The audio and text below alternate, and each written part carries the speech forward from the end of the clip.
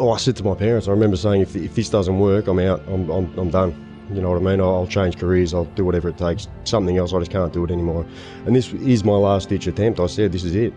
So when it went pear-shaped, 2 weeks after we'd opened, my chest just tightened up and it wouldn't go for about a month. The chest was just tightened up.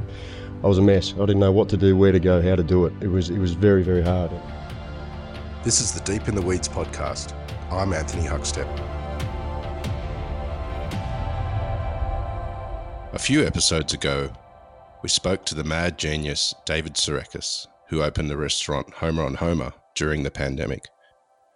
But imagine opening just 2 weeks before the government ordered everyone to close, putting everything you've put so much energy into on indefinite hold. Not one to seek the limelight, Daryl Martin is one of Australia's most underrated chefs. He's also the co-owner and chef of Eastern Mediterranean and Cypriot restaurant Barzari in the Sydney suburb of Marrickville. Daryl, how you going?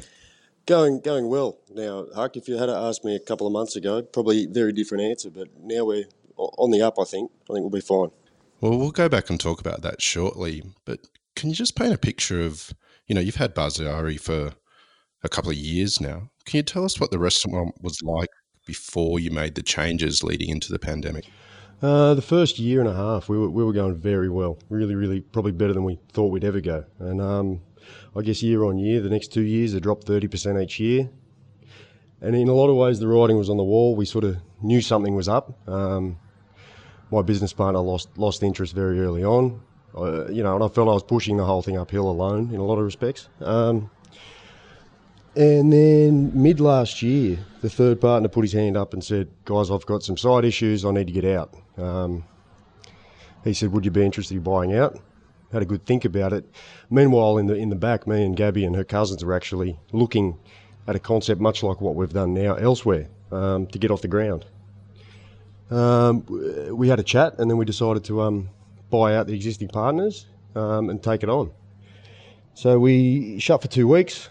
Made all the changes, renovations, stocked the retail section that we had in place, all that sort of stuff. Traded for 2 weeks as a new business, so we lost the fine dining sort of side of things and made it a very casual sort of business where we had sort of, sandwiches, pockets, very Cypriot style, almost takeaway food in a lot of respects. Retail section, preserves and pickles and small goods that we were making, all that sort of stuff. And 2 weeks in, it fell apart, I guess. People stopped coming. There was a definite sort of drop in trade. We panicked a bit, and then we got shut down. After about 12 days, I think, I sort of jumped up and down and said, I'll do whatever it takes. I'll work around the clock, just to keep money coming in however we could. And my wife sort of knocked me on the head and said, no, settle down. Let's have a think about this. And I'd go to bed every day, wake up the next day with no sort of better comprehension of how we were going to do it. So I guess we just knuckled down, had to let some staff go and all that sort of stuff, and just push through, I guess, where we could.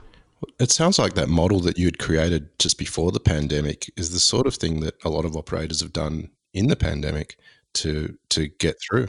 It was a crazy twist of fate or irony or whatever you want to call it, but the packaging, the menus, the price point, the forecasting and average spends were all where most people had to head, and we were. So in a lot of ways, we had a bit of a head start. I don't know how, but I guess for the last 18 months, a lot of restaurants were in the same boat, and we're thinking, shit, it's getting harder and harder. What are we going to do? And we're the same. I was pushing myself so hard for the last couple of years, trying everything, doing 100-hour weeks back to back, over and over. And it seemed the worse business got, the harder I had to go. So it was getting very, very, very, very hard to sort of keep going. So the changes had to happen. New energy that we put into the place and the new ideas were endless. The ideas and all the things we were speaking about for 12 months prior, we've now put into this business, and every, I guess, aspect of the direction we've pushed it is working, which has got It's very, very inspiring, do you know what I mean? The retail stuff we're doing, selling, the pastries, the breads, we're doing, it goes from a bakery to a deli, to a takeaway shop, to a dinner restaurant at night, and every part seems to be moving. So it's a really beautiful thing to see, and everyone's chipping in, it's great. With the restaurant not doing so well in the last year and a half, and then the decision to take it on and change it, how are you feeling when the pandemic hit and you'd put all that money and that energy into the rebirth of the restaurant in many ways? How did you feel about the future of it? Oh, I said to my parents, I remember saying, if this doesn't work, I'm out. I'm done. You know what I mean? I'll change careers. I'll do whatever it takes. Something else, I just can't do it anymore. And this is my last ditch attempt. I said, this is it. So when it went pear-shaped, 2 weeks after we'd opened, my chest just tightened up and it wouldn't go for about a month. The chest was just tightened up. I was a mess. I didn't know what to do, where to go, how to do it. It was very, very hard. And I think it was the Greek Easter weekend. And again, this was all part of where we wanted to take the business. Greek Easter, we thought, great, Bazzari, it'll suit what we're doing, our brand, our vision, everything, and we'll try and capitalise on it. Even in coronavirus, we'll have a go. So we put it out there with all our baked stuff and our flaunes and tsurekis and all the sort of ethnic breads and pastries that we do. We put it out there and it went gangbusters. It went nuts. We sold, 1,500, just one line, the flaunes, in 2 days. Wow. And that was all out of a takeaway. Nobody was sitting in here. It was all, the kids were studying and doing their homeschooling from behind the screens, and we're doing these 1,500 flaunes out the front, and it was just incredible. And then the tightening in the chest sort of started to go. Do you know what I mean? Because I could see that we are on the right track, and we can get there. And there's a market for what we do. We've just got to be patient and get through it. And the family did as a whole, and it was nothing but the family, the two husbands, the two wives, and the kids going hard. My son makes a crap coffee, but people were more than happy to wait for it because they could see that we're having a go, and the area looked after us. It was great. He'll be pleased to hear that, no doubt. Speaking of family, and it's a family-run business, and what are the pressures on a young family to turn a profit with a restaurant?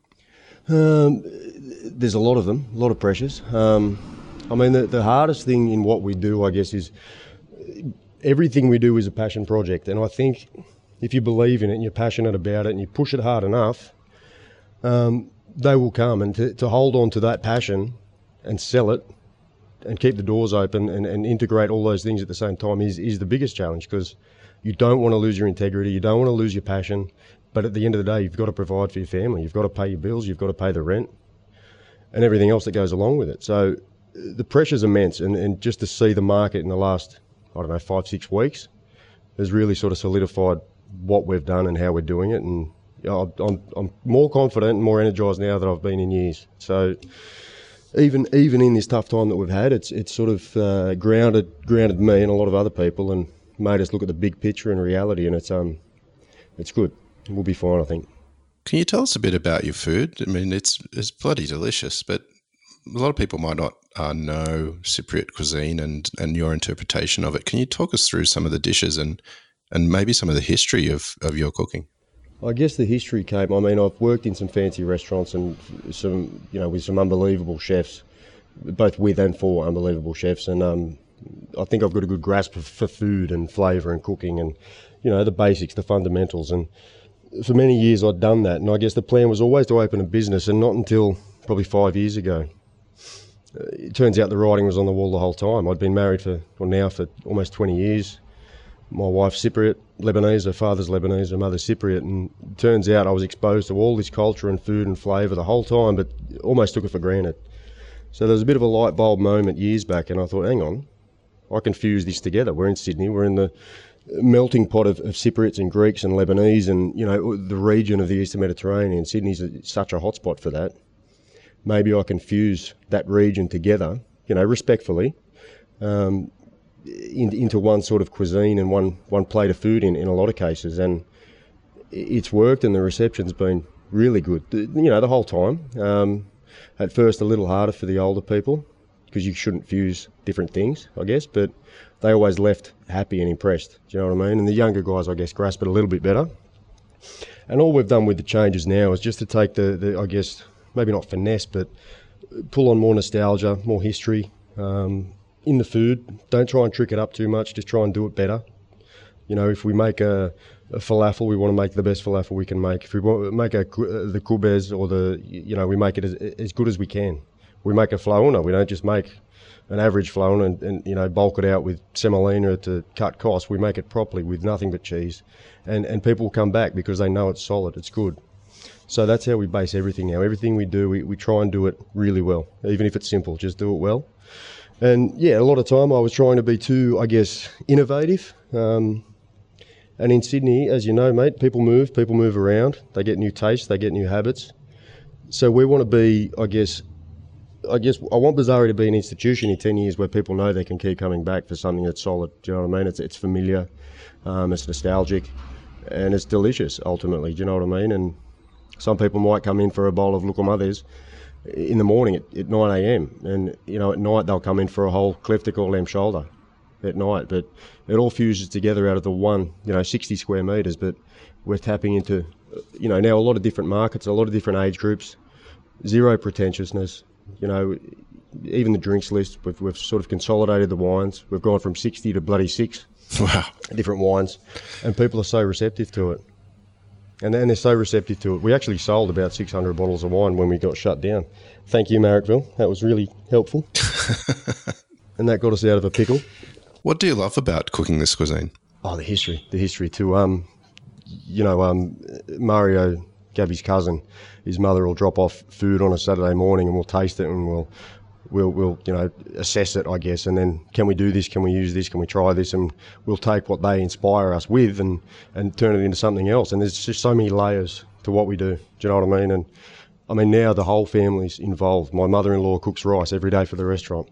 Andrea, Mario's wife, her father helps with all the small goods, and the chef d'aliers, the pastelma, the lucanica, the lunza. We just started a Lebanese-style pastelma last week as well, and they just keep coming. The ideas are thousands of years old, and they can just keep coming. It's almost endless.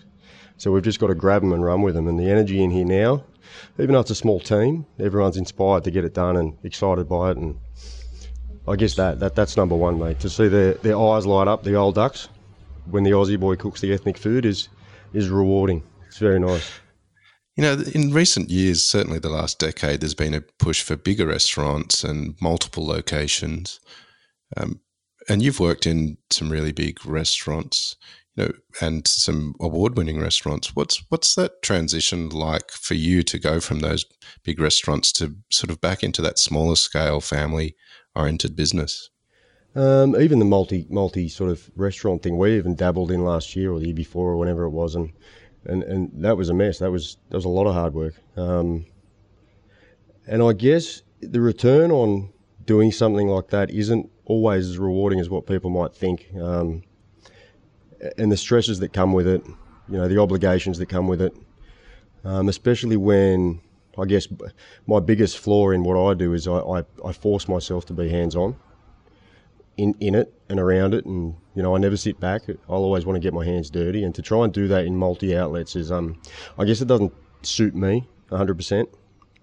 I'd much prefer to be doing something now, and I guess I've learnt the hard way how hard it is and how hard it can be if you're so, I guess, entrenched in what you do. And now where I've pulled things back a lot in a lot of ways, and now we've almost got 4 little businesses running out of one.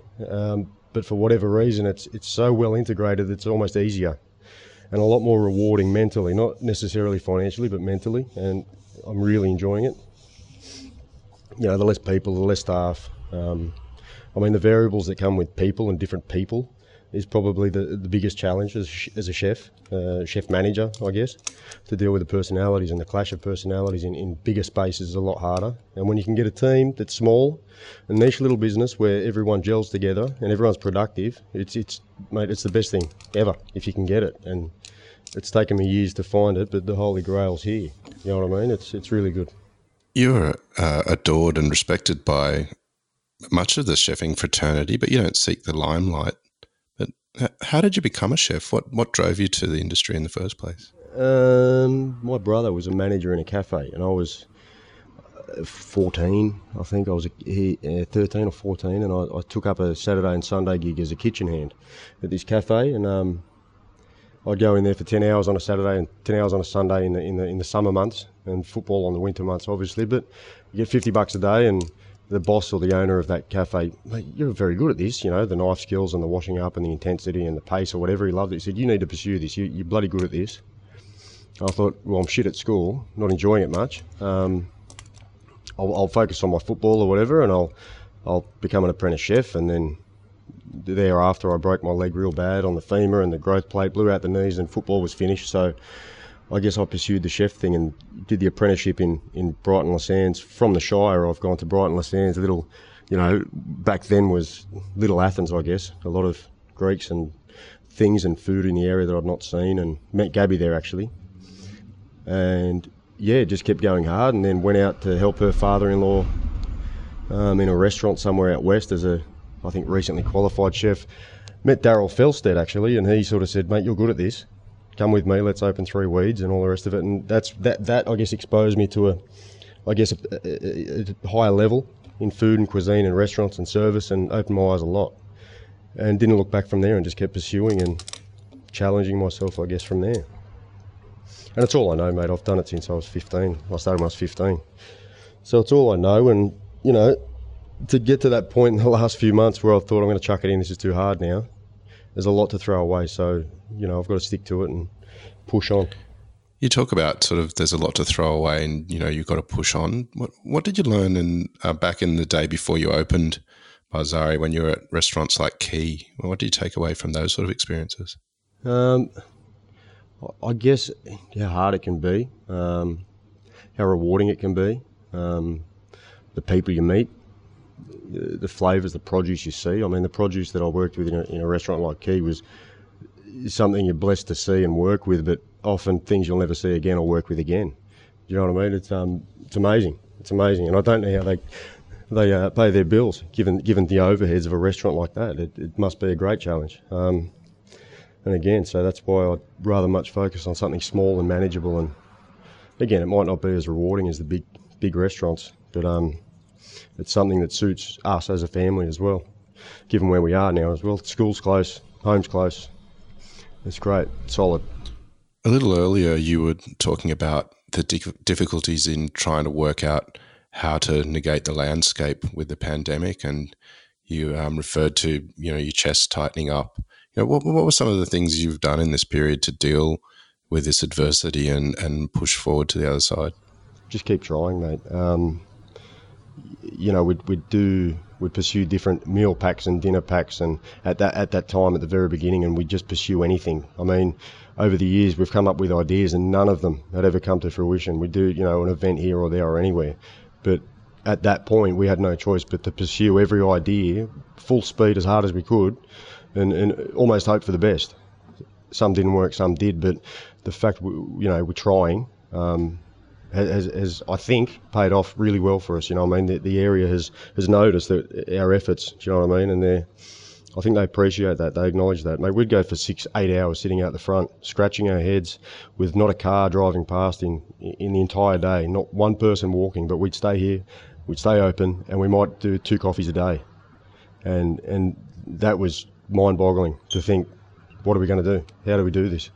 But we stuck to it, mate. We sat out the front every day, making 2 coffees a day, a couple orders at night, just waiting for the storm to pass. And I think it's passing. So I'm glad we did that, and we didn't just throw in the towel and throw our hands up. We actually committed to it, and we all did. Gabby and Andrew and Mario have, in a lot of cases, put their own careers on hold to keep our doors open. And without that, mate, we would have chucked the towel in 6 months ago. Do you know what I mean? We would have just given up. No, can't do it. And the way we've all pulled together is something I've never seen before. It's so inspiring, and another incentive for me to keep going, because they deserve it, I deserve it, the kids deserve it, and it's good. It was bad. It was fucking scary, but yeah, we're on the right track. What are some of your favourite customer stories during that period where you were trying to build a business again through the pandemic? Well, there's a funny fella named Bill, and he'd come in every single day we were open, and it might have only been for a coffee, it might have only been for a sandwich, but every single day he'd do it. At night, we deliver to the same house 3 nights a week. There's literally 50 people that are on our sort of VIP list in the immediate area that are here in some regard multiple times a week. And these are people that were, I guess, coming, 3 times a year, before. Now they're coming 3 times a week. And again, it might be for a coffee, it might be for a jar of olives from the deli, it might be for a sandwich in the day, and it might be for a delivery at night with a a barbecue pack or something. It's so small, but to think the consistency and the loyalty is there is very rewarding. And all these little $2, I'll sell a bloody marshmallow for $2. If we sell 50 a week, I'm rapt about that. You know what I mean? It's not a lot of money, but it all adds up. And if we can offer everybody something and they all appreciate it, mate, we'll keep doing that. So yeah, the regulars, mate, Marrickville's great. Marrickville's really good. So a little earlier you told us about that you needed to change the model of the restaurant. How do you see the Sydney dining landscape at the moment? Irrelevant of the pandemic, but how do you see the food service sector and moving forward? Well, from our angle, I was just getting squeezed and squeezed and squeezed, month to month. We'd have to chop something else. We'd have to cut somewhere else just to keep the head above water in a lot of cases. We were often making nothing, but to keep the head above water, you've got to cut something else. Do you know what I mean? So we were cutting everywhere we could, and the only place left to cut was for me to cover more work, just to keep us going. And, that's from where I sit. I don't know how other businesses do it, and I do know the struggles are real for many. And they're all getting squeezed. They're all getting squeezed. And I don't know if, in truth, we probably need a blanket rule that ups everyone's menu prices accordingly. You got to think that the prices of food have increased how much over the years? Menu prices seem to stay the same. Only because of public perception. They don't care. They don't need to understand. They don't want to understand. They just want, what they expect. And their expectations need to change. And I just don't know how we do that. On staff as well. You try and produce a product, but you need consistency in your clientele to produce that, because there's just too many repercussions otherwise. Hence the reason for our change, and our overheads have dropped dramatically. And even if it means changing, the napkins in the bathroom to a paper towel dispenser, in reality, people don't mind. Do you know what I mean? Because we've changed the perception of the business from the start. So they're going to wear those I guess, standard drops. But at the same time, the food's as delicious, if not more than it ever was. So, it's a long process and a lengthy process. I just, for the restaurant guys in the higher end, they're just going to have to keep squeezing, I guess. There's been a lot of talk about the need for sort of real food and a more casual offering coming out of the pandemic. How do you see things? Do you think that's something that we're going to see more of and less of that sort of higher end dining? I hope not, to be honest. I hope not at all. There's a market for everything, without question. There's a market for everything, and some laugh at some things and not others. But the reality of it is, people want a schnitzel, and they also want truffles and caviar in a high-end restaurant. And the population, surely there's enough people to facilitate all of it. Do you know what I mean? I just don't know how they're. I hope they all keep travelling well. And I'd say there will be drops. People, I guess, they're what they want to spend and what they get. They're expecting more. Prices are going up. So, the penny will drop. I just hope it doesn't. Victoria's having its struggles at the moment with a spike in cases. If that was to happen in Sydney, what sort of impact do you think that would have? Well, this is the thing. We're holding off with staff. We've hired an extra one on the floor.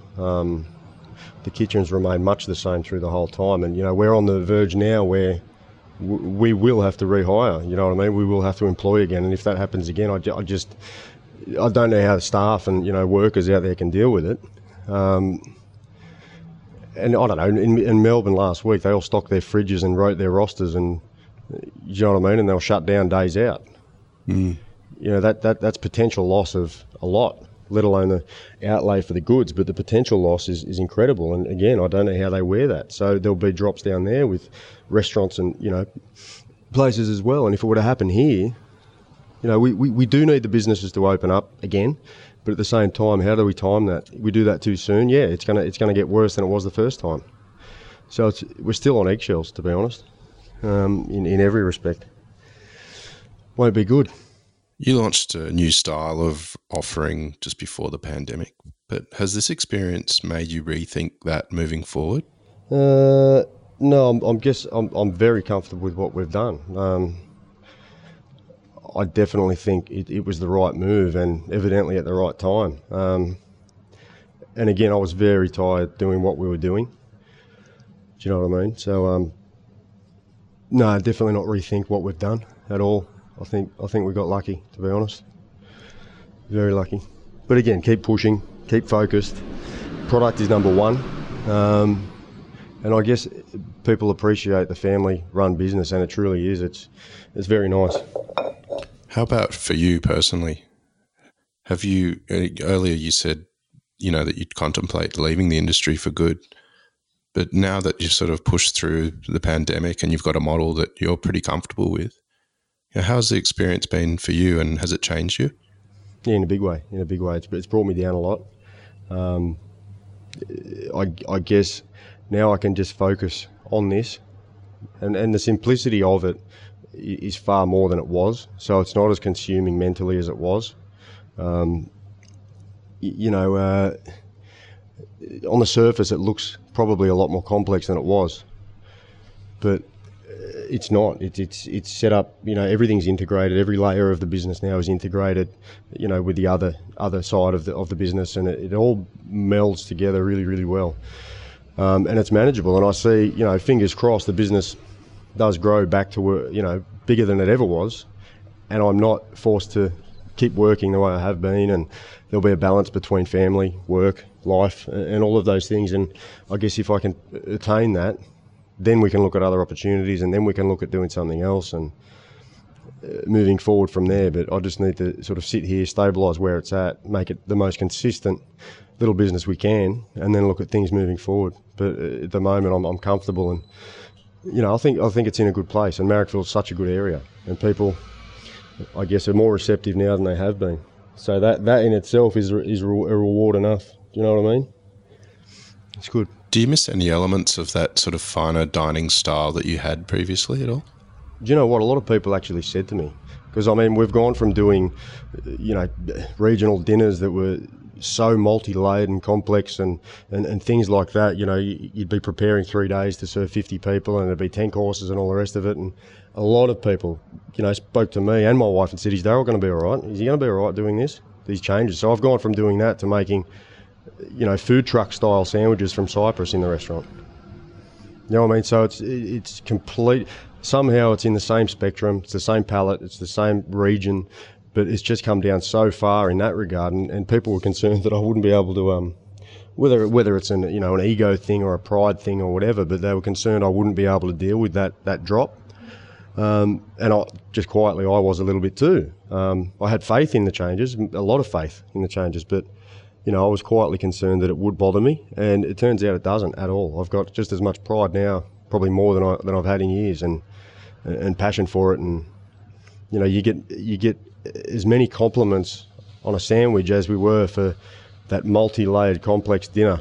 The compliments are equal. Do you know what I mean? The appreciation is equal. So in a lot of ways, it feels like we're giving people what they want anyway. Do you know what I mean? Do you think that they've understood a greater appreciation of food from restaurants and cafes after this experience? I hope so. I really do. Somehow everyone was affected by this. Every business, every angle. There was a couple of winners, but majority losers. Do you know what I mean? And I hope they can appreciate, what restaurants have had to deal with and have to face, and again, how they're going to get out of it. And it's good to see people out on the street. It's good to see businesses busy. And people do want to eat out. They do want to drink. They do want to do all those things, and it's really inspiring to see that. And I just hope it stays there. Do you know what I mean? I hope there's not a wave now that it drops off and everyone goes, "Shit, we spent too much. We're in a pickle," and it stops again. So I just hope everyone keeps eating out. Why do you love eating out? Oh, it's my reward, I guess. I don't eat out a lot, to be honest. I do a sneaky pork roll here and there, but as far as eating out goes, it's the best. It's the best to be on the other side of it, to not critique it, just enjoy it for what it is. We're going to Stambouli tomorrow night. That's been a long time coming. I really, really enjoy it because I know what they put in. I know how much they care, and if it's a restaurant that doesn't care, chances are I won't go there. So it's that's a reward as well. Just eating out. appreciating what's gone into it, the hours that are into it. It's probably the best thing. I don't have many hobbies, but that's one of them, just not enough. So it'll be good when it all reopens and everyone can start supporting, again, which they have been in the pandemic. A lot of chefs and restaurateurs have come through here in the last 2 months more than they ever have, and it's a beautiful thing that they can support each other and we can support each other, and that's probably been one of the good things to come out of all of this, the way we're all supporting as best we can. Do you know what I mean? They don't have to spend a lot, but the fact they're even here is fantastic. It's very, very inspiring. So now it's time to reward the people who've come and looked after us. We want to get out and support them as soon as we can. What's made you proud during this pandemic? The family, the kids. The wife and kids, and Mario's side as well, what they've done.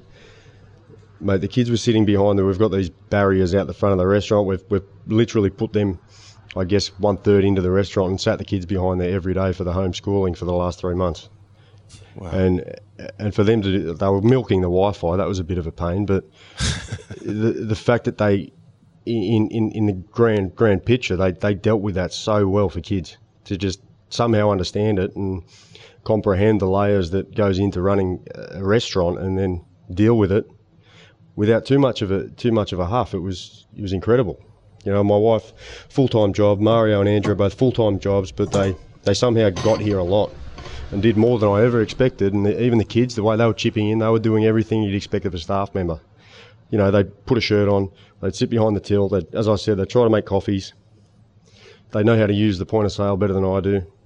And they're bloody kids, so for them to do all that it's been incredible. Absolutely. Actually, one of the boys, Anasta, Mario's son and Andrea's son, he's been making the tum for us. We've shown him how to make tum. Now he sits at the back and makes tum for us. Wow. And he's 13. It's the best.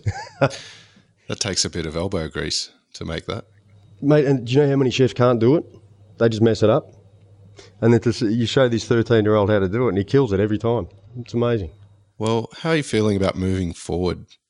What's the next year look like for Barzari if all things go to plan with the removal of social distancing and the opening up of society properly? We're really optimistic. We are. We're optimistic. We've got, wedding inquiries already for 50 and under and things like this coming in. We did probably 100 people yesterday for lunch. Applying social distancing, obviously, but over the lunch we did 100 people, and we haven't done that in 2.5 years. Wow! So it's incredibly, confidence boosting. And as I said, mate, we're just going to focus on doing a quality product thing. Be it simple, no problem, but do it well. Do the simple things well, and in this area, I guess it's what people want. So we'll stick to it. We'll keep sort of pursuing, as I mentioned, the different angles and, almost endless potential in dishes and food and breads and pastries we can look at, and we'll just keep evolving with that. And, by the end of it, we might have a database of 500 different sweets and breads and pastries that we can tap into over the future. Do you know what I mean? And to have it, and same would apply for the savoury stuff. The opportunities are endless. So we'll just keep pursuing, keep pushing. And again, the support we have within is what's going to keep us evolving. Well, mate, you've got a pretty special community around you in Marrickville. It's a lovely place. Thanks for catching up with us today. Please keep in touch and let us know how the future goes with Barzari. Talk soon. Thank you so much. Thanks, Huck. All the best. See you, mate. This is the Deep in the Weeds podcast. I'm Anthony Huckstep. Stay tuned as we share the stories of Australia's hospo community, suppliers and producers in search of hope during this pandemic. Special thanks to executive producer Rob Locke for making this all happen. Follow us on Instagram at Deep in the Weeds Podcast or email us at podcast@deepintheweeds.com.au. Stay safe and be well.